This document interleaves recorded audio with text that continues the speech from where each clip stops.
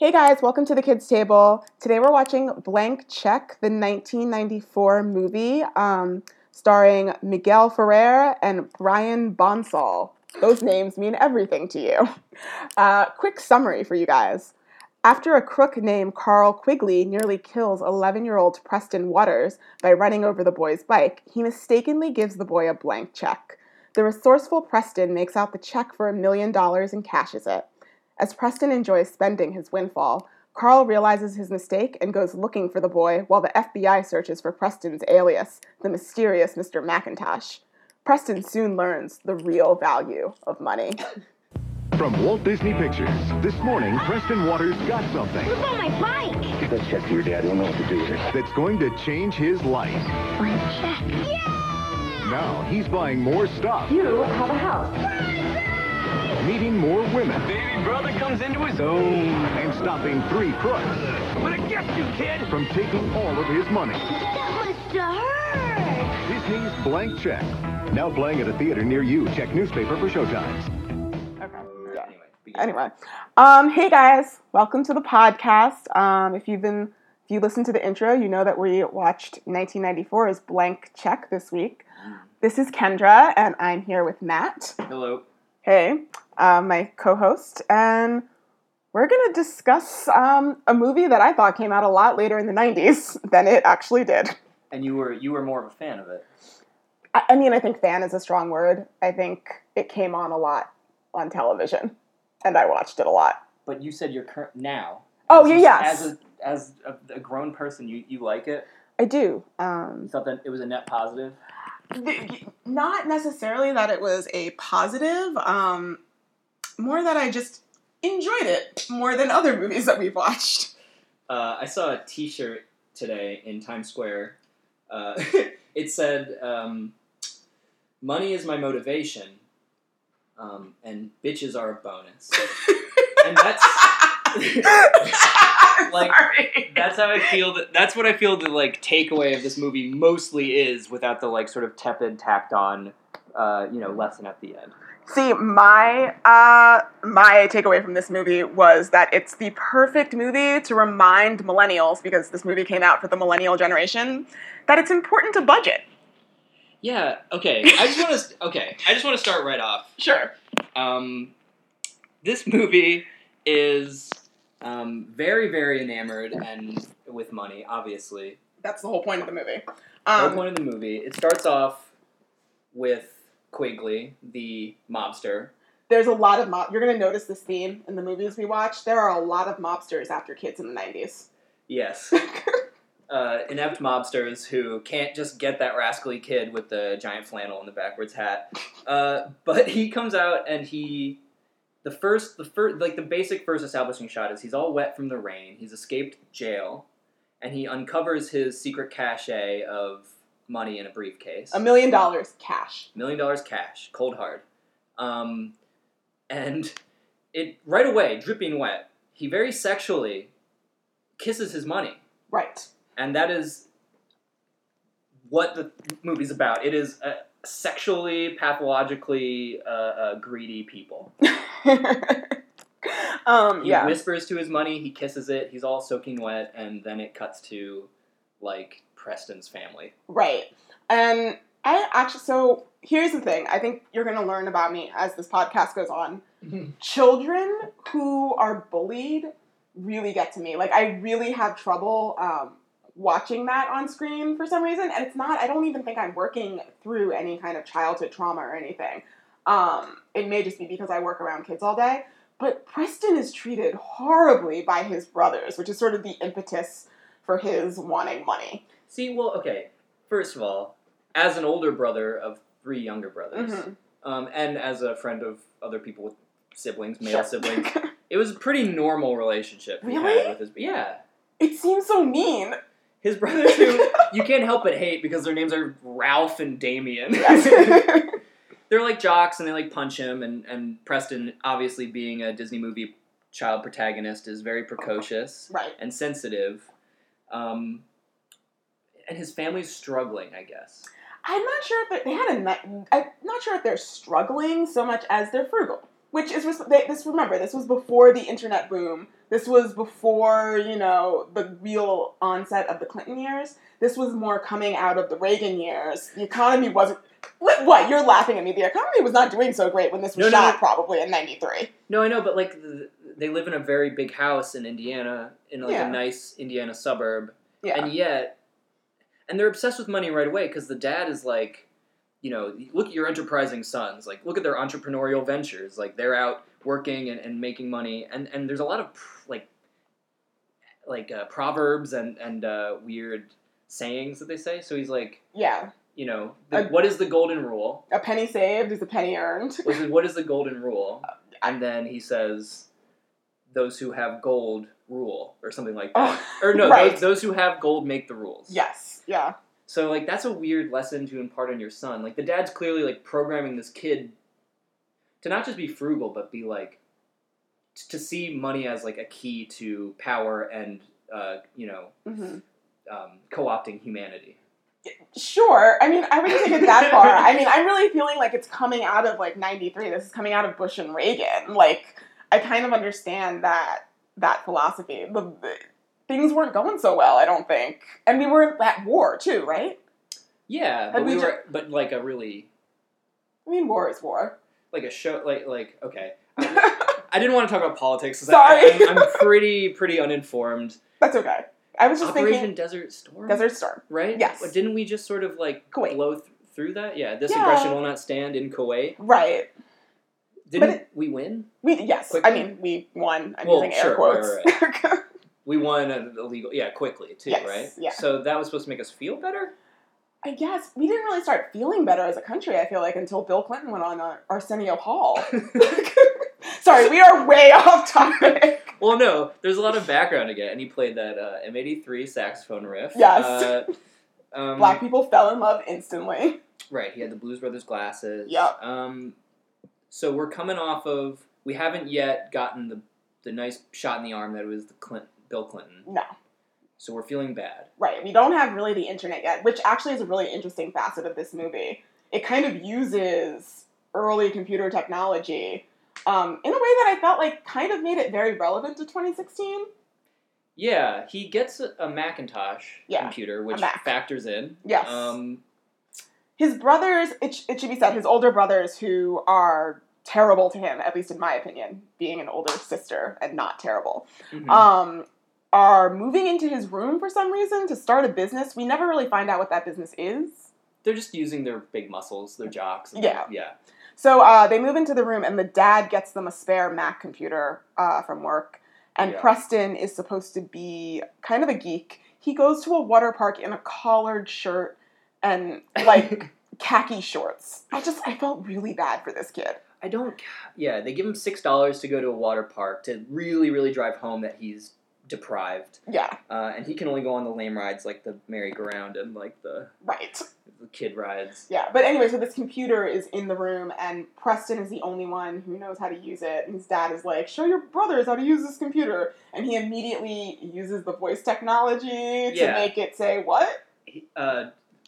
Ralph and Damien sleep butt to face. Yes, and then it goes butt to face. Butt to face, which made me think ass to mouth from... Requiem for a Dream. Oh, I was thinking Human Centipede, because I guess I'm disgusting. Because, I bring my now adult shit to these movies. Right. And he's a whiz kid immediately, just to sort of show that he's precocious. Right. Still. The dad says something that was weird. He gives them the computer, and he's like, this thing allows you to do all sorts of stuff, but it doesn't teach you how to make love to a woman. Which in 93 it didn't. Could you... Well, okay, not another tangent. About whether or not you could get porn in 94 via the internet. I mean, you could get, like, Star Trek fanfiction porn. Oh, like text porn? Yeah, like erotica? You could get, like, fanfic porn through listservs. This dad, though, says that. His kids don't respond. Right. The wife has a rejoinder. There's a little bit of a motif where the dad... says something ridiculous. Again, there's a sexual pathology here that I'm really, really... Oh, we can get to I'm not that. trying... Well, because the dad is struggling. He does something. He's obsessed with money. He's he's always pushing the value of the dollar on his kids and Yeah. making sure they realize that it's the key to everything. And the motif, which happens at least 3 times in the movie, is that the dad's not getting laid anymore. And the wife is, essentially, it seems like she's waiting to give him her body until he succeeds financially again. Yes, I did get that impression. And I'm not sure how I feel about that. No, it's weird. I'm saying Yeah. this movie. I don't like this movie. Okay. I think it's I think the moral is inside it as like an afterthought, and otherwise it's like this weird, just like orgiastic exploration of like the power of money. I mean, I will say what I did like about this movie is that it is 90 minutes long, and it takes... the first 15 minutes are like really hardcore setup. They set it up within the first 15 minutes, and then it just rolls along from there. Like, this Sure. movie knew what it wanted to do. It knew that this kid... So the kid There's goes... no fat on this There's movie. no fat in this movie whatsoever. The kid goes to the amusement park after his parents give him $6. He has a miserable time there. His dad then gets a blank check from his grandmother for the kid's birthday. The grandmother has forgotten to fill out the amount for the check. The dad takes the check and is like, "How much did you get last year?" And he says, $10. So the dad adjusts the $10 for inflation because the dad really, truly is obsessed with money. So thanks to inflation, the kid gets an $11 check. Right, but the key is he learns the value of a blank check, what you can do with a blank check. Exactly. And the dad says the name of the movie. Oh, it's a blank check. Right, yeah, which is always, you get a little frisson of excitement when you hear it. Completely, totally. So the kid takes the blank check to the bank. And this was another movie, another point in the movie where I really related to this kid. He goes to the bank, he gets up to the bank teller, who we will talk about in detail, I promise. He gets up to the bank teller and he says, "I want to open an account." And he hands her his $11 check, and the bank teller says, "There's a $200 minimum." Now, I don't know who you bank with, but I know all about the drama of banking minimums. Because I get charged $15 a month to keep my own money in my own bank account because of bank minimums. Which bank do you use? Wells Fargo. Oh, should I say that? Keep it. Yeah, I'll keep it. Okay. I mean, I don't know. We shouldn't talk about our personal finances. No, I'm just saying, like, I really relate to this idea, like, he was so furious about this banking minimum, and I'm furious all the time about my own, like, balance minimum. And what the fuck is he? He's starting like a simple checking. Right. It's like, you have to have $5 in there before you get fined. Usually. Now. No. Oh my god. No, like, Wells Fargo maintains you have, like, a $1,500, like, minimum in your checking account. Wells Fargo sounds like a piece of work. Yeah, they are. But, point being, like, this kid just wanted a checking account. And he was told he had to have $200. He was 11.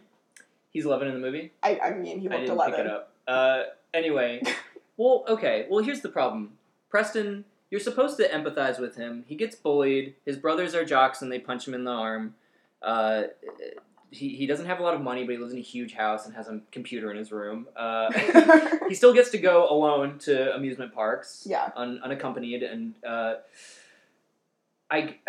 he's so mad. He's so angry about his, like, how little he has in his life. I He get has that. so much. He has so much. But, okay, weren't you, like, did you get an allowance as a kid? No. Oh. Oh, really? Okay.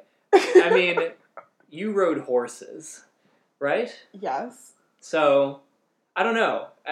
Maybe perspectives are skewed a bit. I mean, I'm not saying that I got, like, a fortune every week, but, like, oh my god, at one point I was getting $0.25 a week. This was when I was, like, 5, and they just wanted to, my parents, I think, just wanted me to my dad was a banker.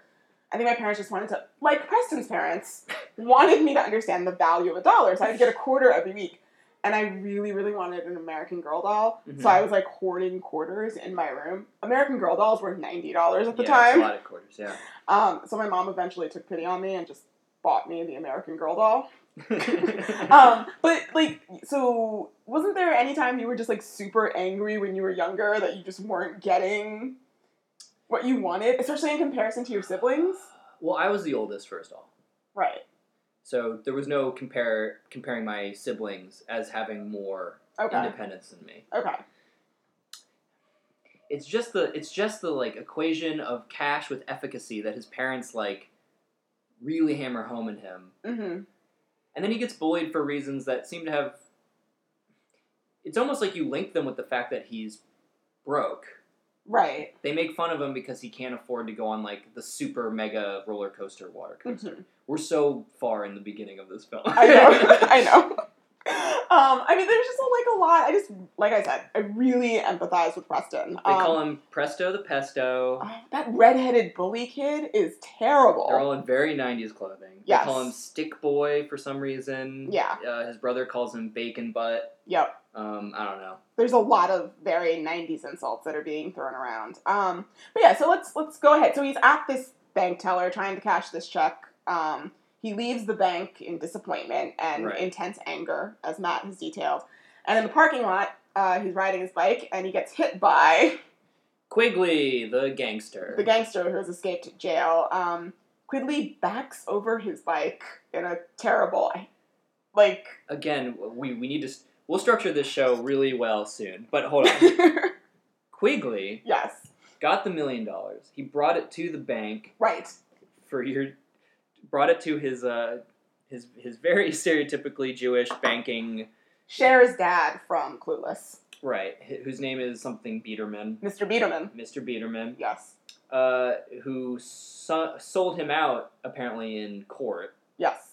And instead of paying with his family members' lives, he is forced to, like, criminally deposit the money and then withdraw it as, Right. like, laundered, legitimate, non-dirty funds. And then give it to Quigley so that he can start a new life in this town, Right, so Quigley can set up Operation again, doing whatever he did to get in jail. which we never find out.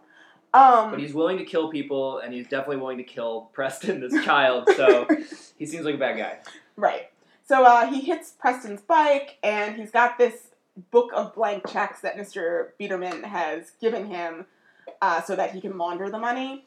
And the police kind of are easing into the parking lot, so he just hands Preston Yeah, he a blank panics. check Yeah, to pay for the bike so that he won't talk to the police. which an hour ago Preston had learned What a blank. what he could do with that. Yes. And that's where this movie gets a little interesting for me. Because Preston proceeds to go home and on this Mac computer that he has in his room, thanks to his brother's business, forge a check. Yeah. Now, I don't know a lot about, how that stuff works, but it seems to me that this movie coming out in 1994, technology was not as advanced, clearly, as it is now. It seems to me that could have almost worked.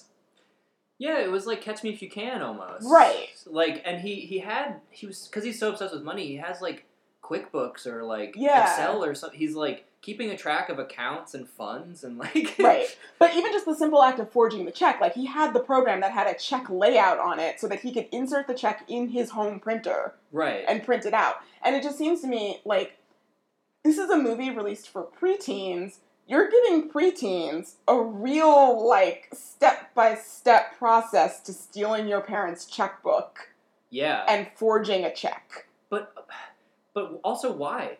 He got a legit check from the gangster. Right. So why did he print it? Handwriting? I don't know.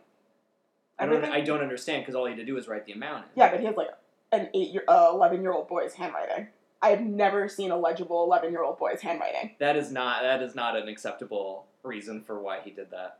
I I mean, I think personally, guys, Big Mac. That's just a food. Mac. I feel like Apple funded this movie. Oh, clearly. Obviously. Apple, Sharper Image, and Coke. Yes, Coke and Hess trucks. Hess trucks, yes. Yep. So this movie's got also branding all over it, which is just an extra little layer of frosting irony. Mm-hmm. But I think it's just to show the functionality and creative capabilities of a Mac, as Right. opposed to be something that he needed to do at all. That's fair. But I still think it's... Fuck this movie. I still think it's really interesting that they released a Disney movie that had a really clear pathway for an 11-year-old to go home and steal their parents' checks and forge one. Yeah. So I just have questions about that. I don't know. He goes back to the bank. Mm-hmm. He It's not so easy. He wouldn't just be allowed to cash this check Right. if Quigley had not threatened Biederman and then said he was going to send somebody To get the money. to pick up the cash, and but didn't describe him at all. Right. So then Biederman thinks, That this is the decoy that Quigley has sent. Which, clever decoy. It's a child. yeah, he's like, okay, this is good idea, like Right. innocence. And so he starts shoveling $1 million in cash into this boy's backpack. Which, I'm not sure the average JanSport backpack could hold. fit $1 million. I didn't even think about the volume of a JanSport backpack. I was like watching them shove that in there, and I was like, I'm not sure. Well, maybe not. He said no. He said big bills, right? That was the joke. Yeah, he wanted big bills. Yeah, and then the $1 kid million. This is the like when kids think of a big number. Yes, They turn into like Dr. Evil, and like that's the. it's true. We in public school in New Jersey, we had to do this project in the 5th grade called the $1 Million Project, which was where you had to create a budget and like the fantasy way you would spend $1 million and then justify all of it. It was the worst project. It was it was like asking a 5th grader. It was mostly asking a 5th grader's parents because a 5th grader is not going to use Excel. And Excel was like a necessary part of this project because you had to do the budget and all the math Really? stuff. Yeah. So it was really a project for the parents of 5th graders. To tell their kids what they should want? And No, how to use do the them. project once the kids had been like, well, I'm going to buy a horse, and then I'm going to buy a house, and then I'm going to, use... And you had also the crazy thing about this project was you had to budget it, and it had to equal exactly $1 million. You couldn't have a penny left over. That's just a good life skill. I mean, no, this was a terrible project. Also terrible because I, grew up in a suburb of very diverse incomes, and, it kind of sucks asking a kid whose mom makes like $25,000 a year to imagine what they would do with $1 million. It is true. I could have learned how to balance a checkbook in school. I think that's something that schools might offer, and they do not. Yeah. I have it. Oh, wait. Yeah. Back to the film. No, I was gonna ask on this tangent, like, what would you do with $1 million at Preston's age? Gosh, I don't know, man. We We don't even know how old he is. No, but I mean, He's like high 8 pitch, to yeah. 11 years 8 old. to 11, yeah. I wouldn't do some of the shit was like pretty bush league, like buying like a truck full of cookies, buying garbage bins filled with ice cream. Like, I'm not down with that. I wouldn't do any of that. Okay. Can I just say though, when he goes into the bank, there's a statue of Atlas holding the world on his shoulders, and Preston looks at it and goes, "I know how you feel." Listen, this kid And has I a was- lot on his shoulders. I just lost sympathy like every scene. Like I just liked him less and less. Really? I just felt more and more sympathetic towards him. I Did don't... I have a hard time watching kids get, people be mean to children. No one's mean to him, really. The bullies are terrible to him. Whatever, man. A bully. Just call him Presto the Pesto and don't hang out with him. But that's sad. I got bullied and I'm fine. I got bullied when I was a kid and I'm fine. Oh, did you have some stuff that you need to work out? No, it's fine. Okay. Doesn't matter. He doesn't have the world on his shoulders.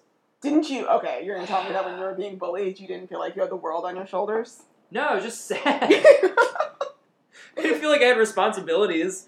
I was just like, damn it. Okay, fine. Mean kids. Brian Bonsall is a good child actor. He was really good. He's cute and sells some scenes. He can't cry on screen for shit, but No. he's cute and he's got some like child actor charisma. I see why he had a nice career. He stopped acting 94, I in believe. 95 95, okay. Yeah. after this movie. Well, he did what he needed to do. So one of the characters that we meet after Preston has been given all of this money by Mr. Biederman is a man named Juice. Juice is an African-American man played by Tony Locke, who I think I'm probably supposed to know who that is as a black child of the 80s, and I just don't know who that is. Yeah, he looked familiar. Yeah. But so did a lot of actors in this movie. Yeah, he did a lot of voice acting. I was able to find out he was one of Bebe's kids. So, he got around. But this man seemed in this movie to come from the Hollywood Shuffle School of Acting. In that, he was very clearly a black man. Yeah, and his name was Juice, and Yes. in '94...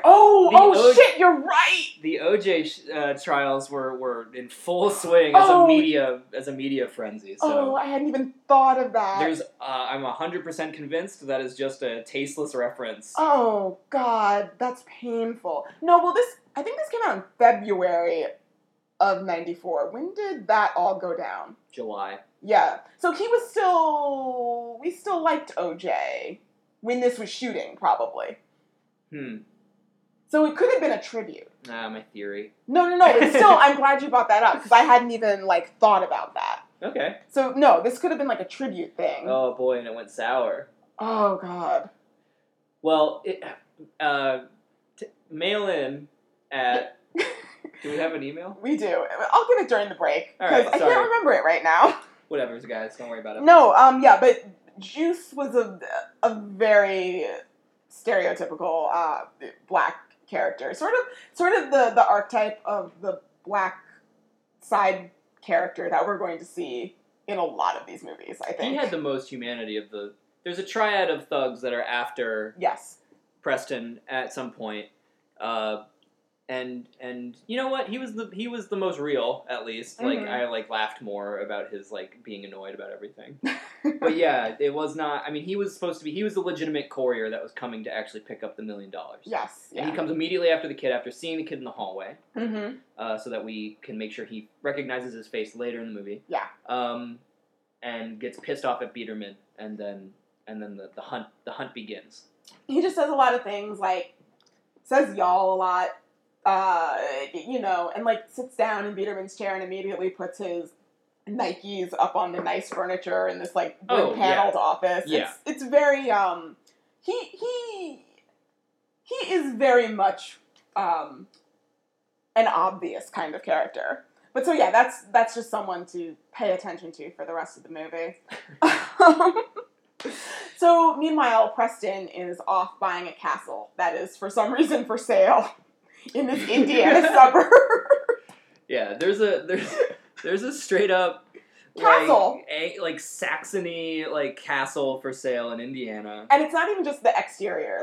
The interior that we see is a castle. Right. There's a antechambers and a beer hall Yes. and battlements. Yeah. So he buys this house, which Quigley is trying to buy at the same time. Which is kind of how Quigley finds out that his money has been switched with the kid. Also, this house is a castle. I don't know what 94 inflation adjusted is, but it was $150,000. Well, it was originally $150,000. The couple was willing to settle. It sold for $300,000. That's how much Preston Ends up bidding, yeah. This is okay. Preston uses the voice thing on the Macintosh computer. Right. Never forget the brand. No. In order to sound like Stephen Hawking over the phone, and just bid over the phone, outbid Quigley with his own money, With no proof of money, ID. yeah. And just promises to pay $300K for Right. the house, and he gets it. Which he does. He ends up paying in cash, and, I guess that wasn't sketchy at all to No, and anyone. he's a child. And Right. he's a child who says he represents... So he okay. In Kaiser Soze sort of fashion, he looks at his computer while trying to think up a name for himself, a fake alias. Just an alias, that's redundant. And just Macintosh, because let's drive the product home, because Mac computers are a huge donor, I think. Mr. Macintosh. And his name is Mr. Macintosh, which Yes. is... He's strapped with that shit for the rest of the movie until it implodes. Yeah. So, quickly, before we get on to the second half of the show, after he buys this house, he acquires a chauffeur, who we'll talk about sort of next half, But there are a bunch of montages that sort of come up as he's spending the rest of this money. Now, keep in mind, he's already spent $300,000 of $1 million. And can I just say, like, when he's buying the house, this is how much, like, the like, background knowledge he has because of his, like, crazy dad. Yes. He's like, I'll be willing to spend, like, blah, blah, blah, plus closing cost. Right. I'm like, how does he know what a closing cost is? That was so true. I was like, He's so fucking brainwashed by his dad. Right. Who's like, ugh, like, know how to conduct yourself in every business. Like, well, you know what? it goes beyond precocity. It's like... In some ways, though, that reminds me of my dad, who made me take... Both my parents made me take golf lessons when I was younger because they told me deals are made on the golf course. That's what I think about that. We're gonna go to break. We're gonna go to break on that. See y'all in a second.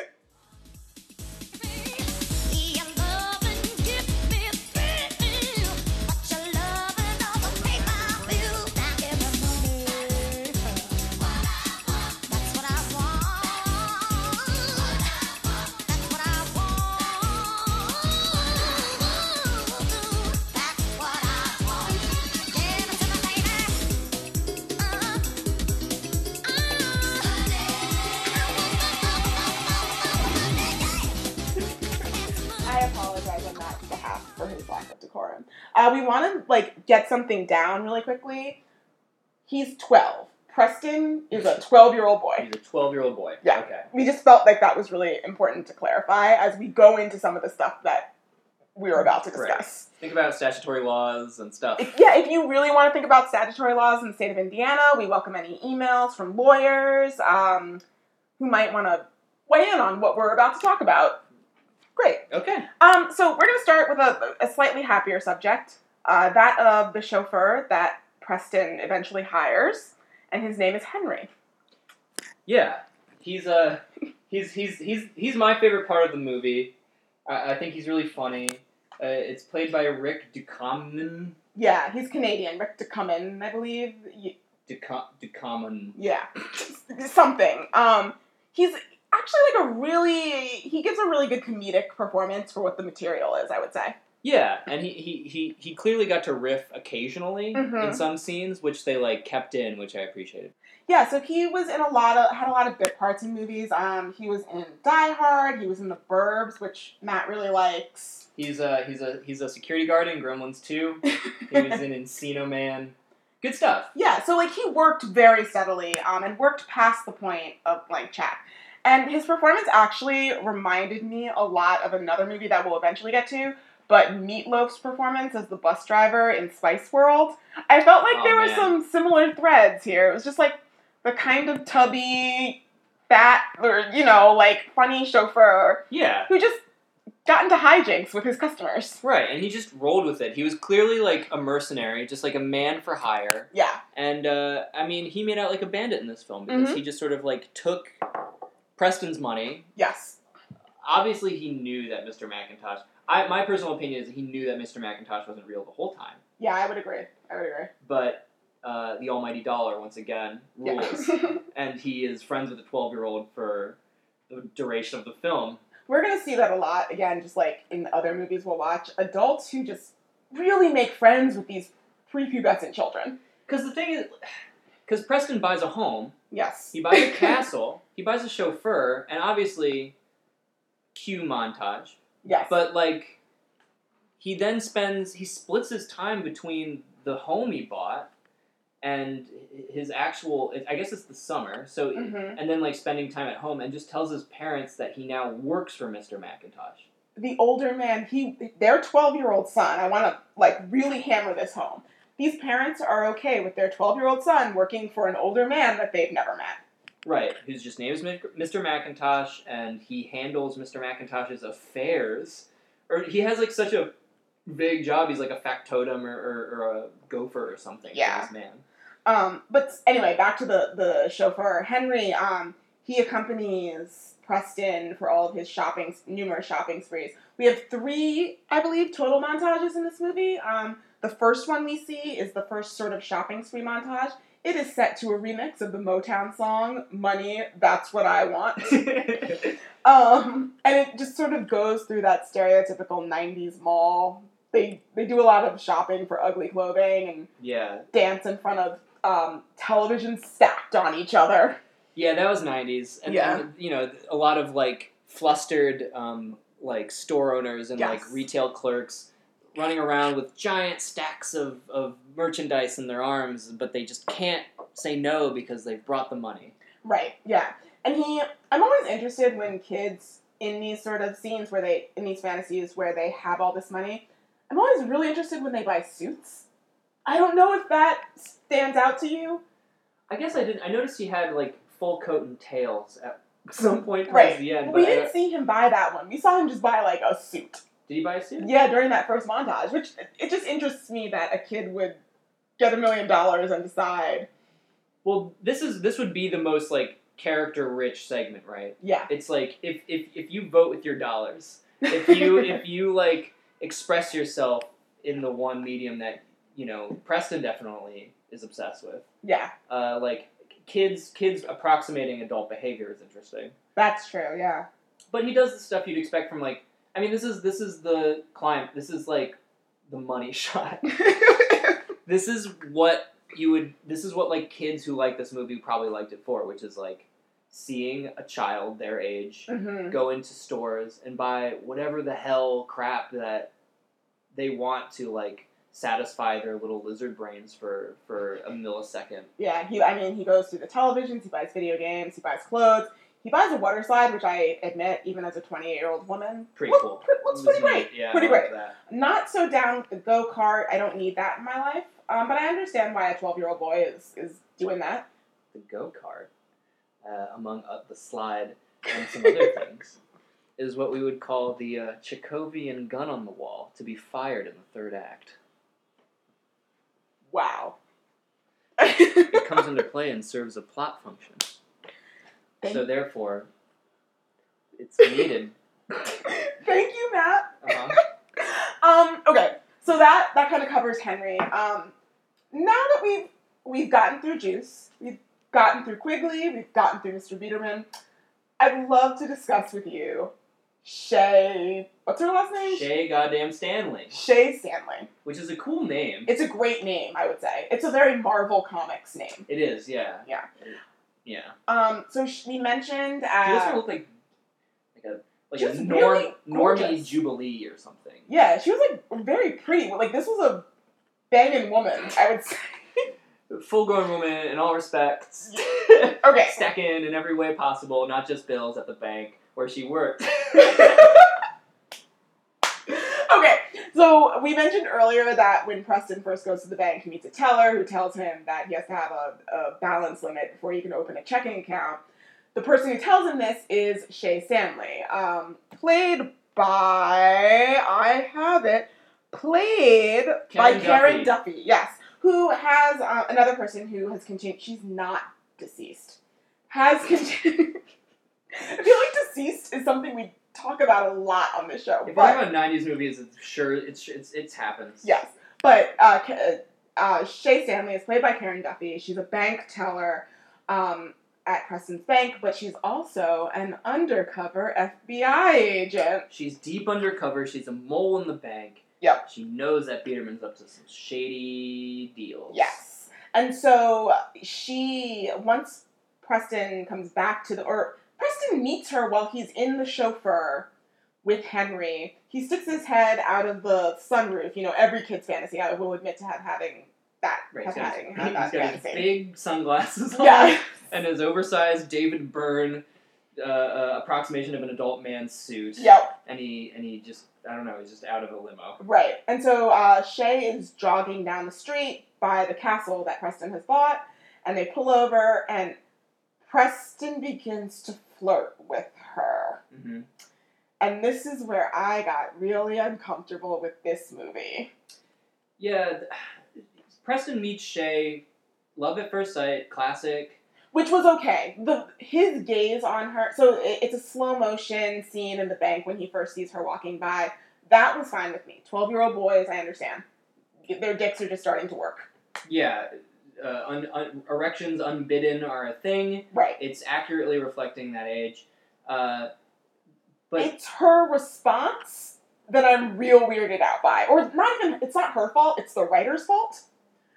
But it's her fault a little too. yeah, but okay, I should say it's the way the writers decide to have It's her a fucking character tango of yeah. Yeah. So basically, he starts flirting with her when he meets her hanging out of this limo, and she starts flirting back. And part of it, at first, the way it unfolds, you maybe think it's for this sting operation that she's working with the FBI. She's the only adult, potentially, who sees clearly, you think, at the beginning, Yes. that everything about this kid is weird, and the fact that he's got so much money, and Mr. Macintosh as the cover. Right. And so Preston asks her out on a date on behalf of Mr. Macintosh, this person he's created. And Shay agrees, and they go on a date. They proceed to have a really good date. It's the date that they go on. It starts in a fancy restaurant, and Preston is like, it's actually cute at first. You know, Preston is trying to pull out her chair for her, and I should say he's playing 11 in this movie. He's a really short 11-year-old. So it's cute. He's struggling. He's trying to impress her. He's scared by the fresh lobster that appears on his plate. A good performance, what's his face? Brian Bonsall is like charmingly flustered. Yeah. Yes. So it starts out fine. It's when they leave the restaurant because Shay starts to figure out that he is very uncomfortable there, and some hijinks happen where a lobster gets thrown across the room. And then Preston says, "How do you feel about burgers?" So they go for burgers. Uh-huh. And they eat their burgers, and then Preston takes her to an outdoor fountain. This kid is a smooth operator. And it's one of those fountains where, the water shoots up out of the actual ground, and if you stand in the middle, you don't get wet, but then you kind of have to jump from space to space to keep from getting wet as the water jets shoot up from the ground. It's a moonlit night. She's wearing a dress that, I would wear on a date with a man my own age. Right. You know what Kendra means. Yeah. I mean, there's cleavage, there's leg, there's heels. Right. Clinging on all the shapes. Yes. And they proceed to just have this really romantic time running around this fountain. They have a date that I would kill to have in New York City. She's giggling. Needless to say, the fountains eventually get them both all Soaking wet. And this dress is really clinging, and she's having too much of a good time for being on a date with a 12-year-old boy. And if this was all... this is all being portrayed from the perspective of us looking in. I think that if this was coming from the perspective of Preston looking at her, it would be different. Because then we'd be seeing it, his interpretation, through his gaze. Mm-hmm. But the fact that we're seeing it as the director just wants us to see it, I'm a little more disturbed. Because this is telling me that the director was okay with having this be a real date. This is so clearly, something for daddy. You know Yeah, what I mean? yeah. Just one of those creepy, for daddy moments where you brought your kid. Because, please do not ascribe a motivation that is not there in the movie. Right. It would have been a better scene if Preston was all enamored and she was, it cuts to her, being kind of annoyed, maybe, that she got water all over her face. Or if there had been a clear scene where someone had made it clear that, maybe her boss told her to cozy up to this kid for information or something. It just really comes off very inappropriate. Well, she's also got that vibe of, a woman who would fuck a 12-year-old to get her perp. You know what I mean? So, there's also some problematic... There's also some problematic, portrayal. Because it's the 90s! Oh, boy! We knew we had to cast women and, people from other cultures and stuff, but, we still didn't know how to, make them dimensionalized or not just, horrible, horrible stereotypes. Yes. She woulda. And this is my theory. Yeah, and she is kind of the FBI femme fatale type, and I guess age was nothing but a number. As Aaliyah, I think Aaliyah maybe said that a year later. I think that song came out a year later. Probably because of Blank Check. Yes, I think we can there's a direct correlation there. Absolutely. Yeah. Yeah, so this entire relationship proceeds throughout the movie. They have this really great date with the fountains. The other thing that made me feel really weird about the fountain date was that grown people applaud them. Oh yeah, people start watching them just sort of like running around like idiots in the friggin' fountain and get wet. Yeah. And then there's applause, like mass applause from this group of people watching them. And then Biederman, Juice, and Quigley, who've been on the prowl, find them and go, "That's there's the kid." Right. And they begin to chase him, and he escapes in his limo. Right. As you do. Whose license plate is Easy Life. You know what? I ascribe that completely to Henry. I think that was all Henry. Yeah, that sounds like something Henry would do. Yeah. He's a fleshed out character, and I like him a lot. I not to belabor this point of this inappropriate relationship, but because this movie was directed at kids, that's kind of why I really have an issue with it. I watch a lot of Disney Channel shows. You know, I do. I'm proud. Yeah, I'm a 28-year-old woman who watches Girl Meets World in earnest. And one of the things that I love about Girl Meets World is the fact that there are young children with crushes on older boys, and the older boys make it very clear to these girls that, like, this relationship would not be appropriate. And it's, like, very, like, well laid out, and it's a show directed towards children, and I think that's, like, a really important message. Not that it's not okay to have crushes on older men and women, but that it's not appropriate. And I think that's not a message that's really portrayed a lot in children's media.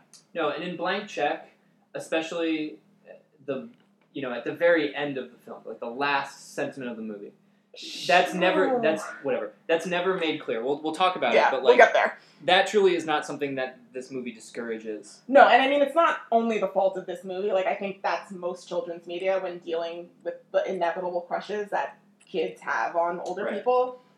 So it's not unique to this. This one, I think, just takes it further than most. So he escapes. Right. Yes. I'm kind of fucking forgetting. He escaped, and then there's another montage because he's trying to impress her. Because Preston is trying to impress Shay because his birthday party is approaching, and he's going to throw this birthday party for supposedly Mr. McIntosh. Right. But it's really his own. I guess he's turning 12. I mean, this is the point in the movie where Preston starts to feel the constraints of the fictional boundaries that he's created for himself. Yeah, he's created this prison. Yes. He's now in. He's kind of like he's in a VR rig in his huge home, watching anime or something. Like I would really love to know which anime he's watching if anyone has seen this film or wants to watch it.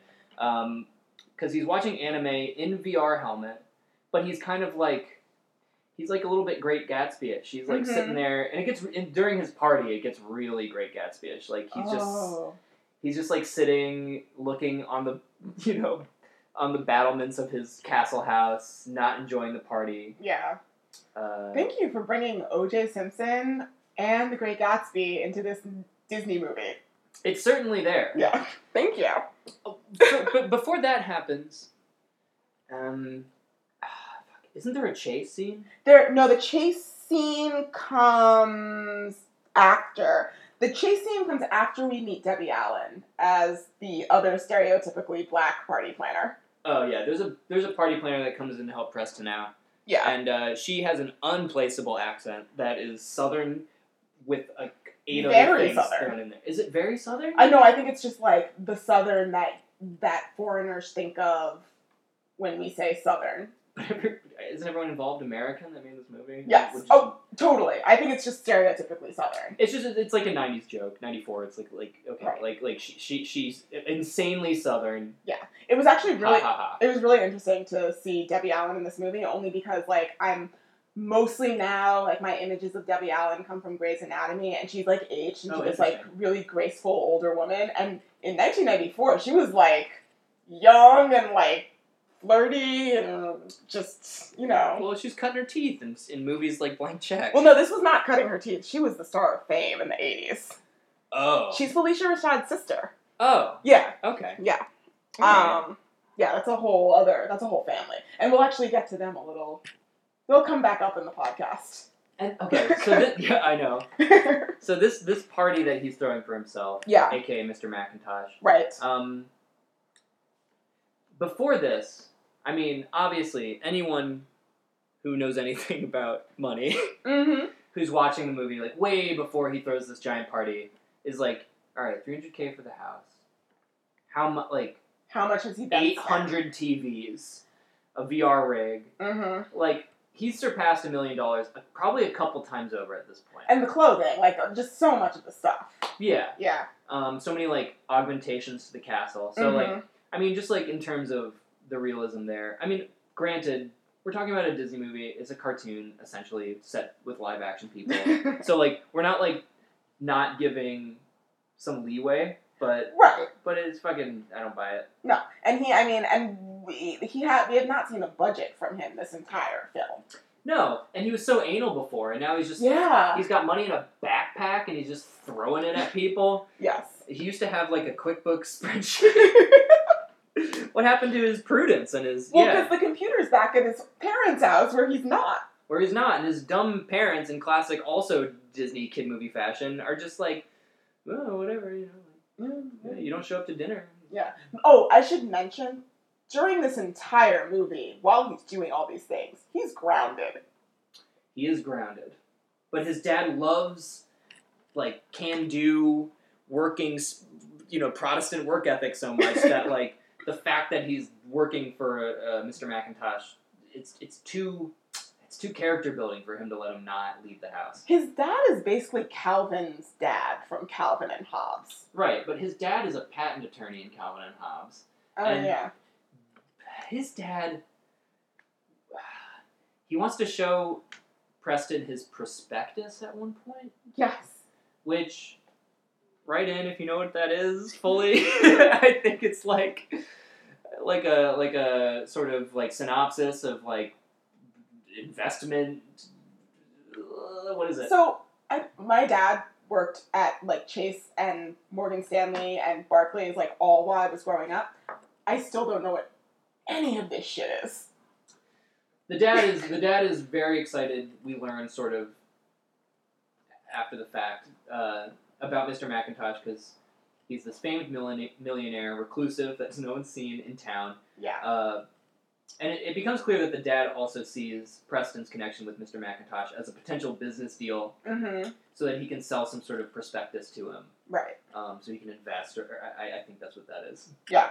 So that's not really an important plot point. Let's get back to the party. So it's at the party, which is going pretty lavishly, and yes, no one will really talk to Preston because they're all waiting for Mr. McIntosh to show up, not a 12-year-old child, in a suit that I'm pretty sure Jared Leto would have worn to a Suicide Squad premiere. It's absolutely Jared Leto's Yeah. style, like twisted fuckboy that he is in that movie. Yeah. Oh, yeah. But like, who did he invite as well? I was trying to figure that out. Like, It's 99.9% adults right. who. Mr. McIntosh is not real. Right. No one's met this man. I was really trying to figure out why all these adults were at this party. That's why he loses all of his money playing this party. Because Yeah. I think it's Debbie Allen's. I think it's like her crew. She just hired like. Oh, like Trump did for his presidential announcement. Right, like just pieces of meat to stand around and Yeah. like approximate like someone who's popular. Right, right. Yeah, so it's at this party where Debbie Allen comes up to him and is like, well, I need $100,000 now because I planned this party. And Preston goes up to his bank account to try to transfer the money into her account, I guess, and the giant computer screen in his hall reads transfer unavailable or something like that. By the time he owes Debbie Allen what? It's $100,000. Yeah, $100,000. $100,000. He has $300. $365, like $363 or something like that. $332. Oh, I believe. Matt really paid attention. I'm trying to offer the best content available. Oh, thank you. Earwolf, are you listening? Come on, man. Comedy Bang Bang. Let's pull the plug on that one. Anyway, So he Yeah. he only has like $300. Mm-hmm. He can't pay Debbie Allen. She Mhm. starts getting real salty about that. Real salty, very southern, very stereotypical, but a lively performance. Sure. From a member of Black royalty. I will say that. There's more life in her than in a lot of people. Yes, and so then it goes into the villains. Quigley, Juice, and Biederman crash this party. They finally figure out where Preston is living and who has the money. So they crash the party at the castle and come try to get Preston. And this is kind of where I stopped paying attention because this scene wasn't great. Well, they need to end it. Yeah. And obviously he's been pursued the whole film. Right. Previously there was a chase scene in a car in a park. Not a terrible chase scene. No, it's one of those scenes where, like, Preston is obviously... I don't see how Quigley doesn't understand that Preston has his money. I don't understand why they would ride in a car around a park doing more damage to themselves in the car than it would be worth. Doing donuts in the park. Right. They're wanted by the police. Quigley's wanted by the police, and he's, like, crashing into cars. Yeah. So that happens, but, it's more for, like, physical gags and hijinks. Right. So they infiltrate the party, and they try to attack Preston in his home, and then a sort of Home Alone sequence happens. But it's like a lesser Home Alone sequence. For sure, yeah. It's an inferior version. Yeah. But this is what I was talking about when I said all of his, like, spending spree gadgetry comes into play, aka, like, Chekhov. Because... And I'm trying to, like, add a veneer of respectability to this horrible movie. So Biederman tries to get him, and he slaps the VR helmet on Biederman and makes Biederman go insane by playing his, like, ADHD, like, Tim and Eric style, like, VR shit. And so Biederman goes crazy.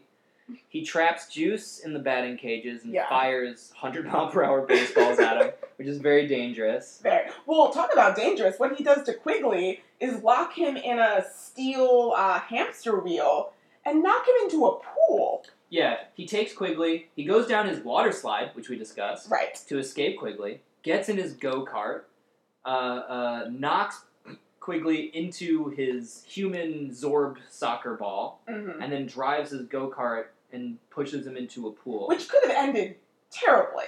And it looked like he did drown. Yeah. Initially. Right. He doesn't, though. Of course, he suddenly wakes up and tries to grab Preston. Yeah. And it all works out in the end, like... But Shay Stanley... Right. So... The movie ends, the police show up as the three thugs are grabbing Preston and kind of threatening him and saying, "Where's my money?" One memorable line from Juice I think it was Juice or Quigley, was, "How did you spend $1 million in 6 days?" And I was like, girl, like, I could do it. I think that's one of the better jokes in the movie. Yeah. They save it and then you realize it's been 6 days. Right. I thought that was pretty funny, actually. But I was like, I mean... easily, like, put me in Bergdorf's for a while, and I could, Yeah, in 2016. Yeah. I mean... But 6 days is crazy. $1 million. Got me a studio apartment? If I was lucky? Yeah, well, okay, yeah. Okay, well, anyway. We live in a brave new world, and Yeah, it's not as good as we live in a trash fire of a city. So, yes, Shay shows up to save Preston as the three thugs are manhandling him. And, in that sort of very typical scene that's at the end of a lot of these movies, the thugs are being led away to jail, and Preston is sitting by himself with a blanket wrapped over him. Drinking a cup of coffee. Yes. And Shay comes over, to sit by him and sort of debrief him. And the movie ends with Preston saying, or their last conversation, I should say, is Preston saying, "Oh, well, can I still call you?" Shay says, "Well, why don't you wait 10 years? Right, 22. Yeah, oh, God, yeah. And how old will she be? Like, 36 at the most? At the least? I was like, she's 29 minimum in the bank teller job. Right. Yeah. So... And then they sort of negotiate years back and forth. She says 10, he says 5, she says 7. Right. And then she agrees to the 7. Right. So he'll be 19? Yes. He'll be just there. A ripe 19. Oh, So yeah. then... And if you look up images of Brian Bonsall as an adult man, you'll see that Shay Stanley would have made the right choice. Wait, really? Is he cute? No, he looks like he's got like a butterfly tattoo on his throat. Oh! He lives in Colorado and has a lot of run-ins with the police. Oh! No, he's another troubled child actor That's sad. with a lot of legal problems and We're going to discuss a lot of troubled child actors, and I have to say, like, I'm kind of glad that I don't have the attachment to this one that I've had to, like, Jonathan Brandis or Brian... Brandis, or... not the Supreme Court Justice. So, oh my... Wait, what did I say? Brandis. Oh, sorry, yes. But yeah.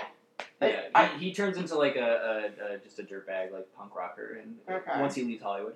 Okay. Well, so then they're sitting there, they're negotiating ages, and then Shay Stanley gives him a goodbye kiss, not on the cheek, but right on the lips. Square on the lips. Like a real kiss. Yes. It's a good kiss. Like, she gives him one. It's gonna go right into his spank bank for 1,000 years. I was really not okay with this. No, it wasn't good. I didn't like it. Like, I was really, like, my skin was crawling. So she She kisses him on the mouth. And the cheek was right there. Right there. it's because she wanted to. And that's kind of, well, honestly, you're saying that, like kind you of a knew. joking way, No, but like you knew the whole time. It was, yeah. Shay Stanley. So she kisses him on the mouth. Yeah. That happens. He goes back home. They shoehorn their tepid little Money is important. fucking family is more important than money. Right. Not money is important. That's the actual message. The attempted message at the end is that he never realized that how nice his dad was. Mm-hmm. Oh, right. When he sees that he has no more money to pay anybody, his epiphany comes true, and he realizes that money can't buy happiness. Yeah. And his dad, thinking he's Mr. McIntosh because the chair is turned around, confesses that, like, oh, I might have pushed Preston too hard. I might have not been there for him at all times. Very boring. Yeah, I mean, that part I kind of Bloodless. At that point, I was just too concerned with the fact that Shay Stanley had a crush on a 12-year-old. So focus on the morals of this movie. Because this movie is moralless. There ain't none. It's not quite as moralist as, like, Jingle All the Way or something. Oh, we'll get there, I No, guess. I don't know. No. We'll see. Yeah, we'll see. Right in. But so he goes back to his house Yeah. and has the normal birthday he would have had. Yes. His whole family, who are non-people the whole time. His brothers are pieces of shit. Mm-hmm. His parents are spineless oafs who don't understand anything. That said, I will say, these aren't the worst parents we will see No. in movies. No, of course they're not. normal people. They're not normal. That's a I huge think they're understatement. normal. Nah. See it for yourself, folks. Yeah. Write in. Tell us what you think of these parents. They give him a cake. Yeah. He makes a wish. And he says, "What could I possibly wish for? Everything I need is right here." You know the drill. And then they're like, "Well, you have to blow out the candles and make a wish." Mm-hmm. And then he sees a picture of Shay Stanley. Where did he get that? I don't... There's a picture of Yeah. Shay Stanley, like, on the computer or something. Yeah. And he like mugs at the camera and goes, "Oh, I can think of something." He wanna bring on the pain for Shay Stanley, and then he blows up the candles. Yeah. So it's a sex wish. He makes. Which is fine, because that's age appropriate for a 12-year-old boy. I get it. I just don't like that it was reciprocated. It was very much reciprocated in the film. Yeah. And you know what? I know I started out this episode saying that like I liked this movie, and I think here's what I don't sour anybody. No, I think I liked this movie because it gave me a lot to think about. Like more so, like I had a lot of like legitimate thoughts and feelings while we were watching it. More so than I've had with like say the Ladybugs, which was just sour and hateful. Yeah. Do you want to do closing thoughts? Yeah. Matt has a piece. No, you go first. Okay. So Blank Check was not what I remember, and I watched this movie a lot as a kid. But I did find it kind of prescient towards today, just in the whole like money thing. Like this was a movie that came out when a lot of us millennials were pretty young, and I feel like it was a really good lesson in just budget your money. Just budget it. Like, don't just, like, first of all, if a windfall happens and you're a millennial, just expect it to go badly. Because that's really what I expect out of my life. Any extra money I have, I know that the next morning I'm going to go outside and the bumper will be gone from my car. Like, so, you know, something will go badly if something goes well for you. But yeah, this movie was just kind of ruined for me once the whole Shay Stanley thing happened. She's got a hair trigger about that pedophilia stuff. I do. Well, you know what? I think we all should. All right. Couple closing sentiments. Uh-huh. I personally think that... Sorry, I'm looking at what Matt has pulled up on his computer screen.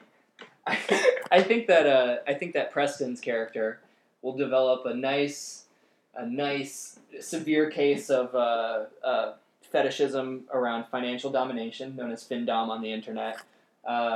It's when people, usually slaves and submissive men, pay or tribute money to a dominant female. Dear God. This is a fetish brought on by the need to be controlled. I'm really sorry. In any and every way possible. True financial domination means that the slave tributes money of his own volition without expecting anything in return. I am so sorry, listeners. That is what he's going to suffer for the rest of his life. That is the sexual pathology that he'll earn. Lastly, I'll say Blake Snyder was the main writer credited for this screenplay. We didn't mention that. No. He has a very famous series of books called Save the Cat, and he has the Blake Snyder beat sheet, which you can look up. I think if you went to film school, you probably heard about this. We did. It's like your classic 3-act structure broken down into 15 beats. I read them all, and Blank Check definitely hits all of them. Well, like I said at the beginning, this is a movie that really just gets to the point. There's no fat. Yeah, I would argue that that's not even true, but like, we're running out of time. It's fine. And lastly, I'll just say, Blake Snyder, very, very, very successful screenwriter in his time. I think it's worth note to say that this is one of the scripts that he actually received $1 million to make. Mm-hmm. Yeah, he was, just in case you're wondering, so he was a scriptwriter, yes, but he was apparently the most successful spec script writer of his era. He also died recently. Heart failure. Yeah. Okay, so, anyway, Matt, so at the end of each show, we like to give the movie a rating, 1 to 5 stars. We do 2 ratings. We do one for as we're watching it now as our 28-year-old selves, and then we do one for as we would have watched it in the year that this movie came out. We were both 88 babies, is that true? Yes. Yeah, so we both would have been 6 at the time, or around 5 or 6 when this movie came out.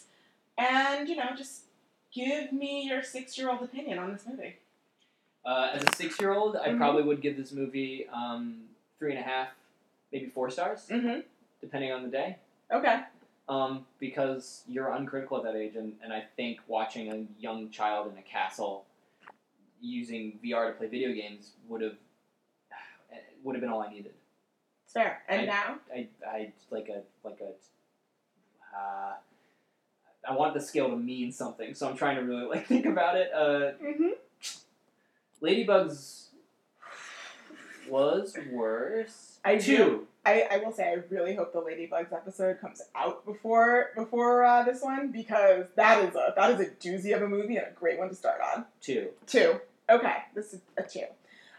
Yeah, so I would have been 6 when this movie came out, and I have to say that I don't think I saw it until later, and I think at 6, this probably wouldn't have interested me, mainly because it was a male protagonist. Yeah, well, And we're in the 90s. So. right, and he played a lot of video games. So I just wouldn't really have been into it, and that's trying to open a beer while I speak. No, it's fine. But yeah, so I probably would have given this, like, a 2. I would have been entertained, and I would have sat through it, but I also would have been asking, like, where my Aladdin animated cartoons were.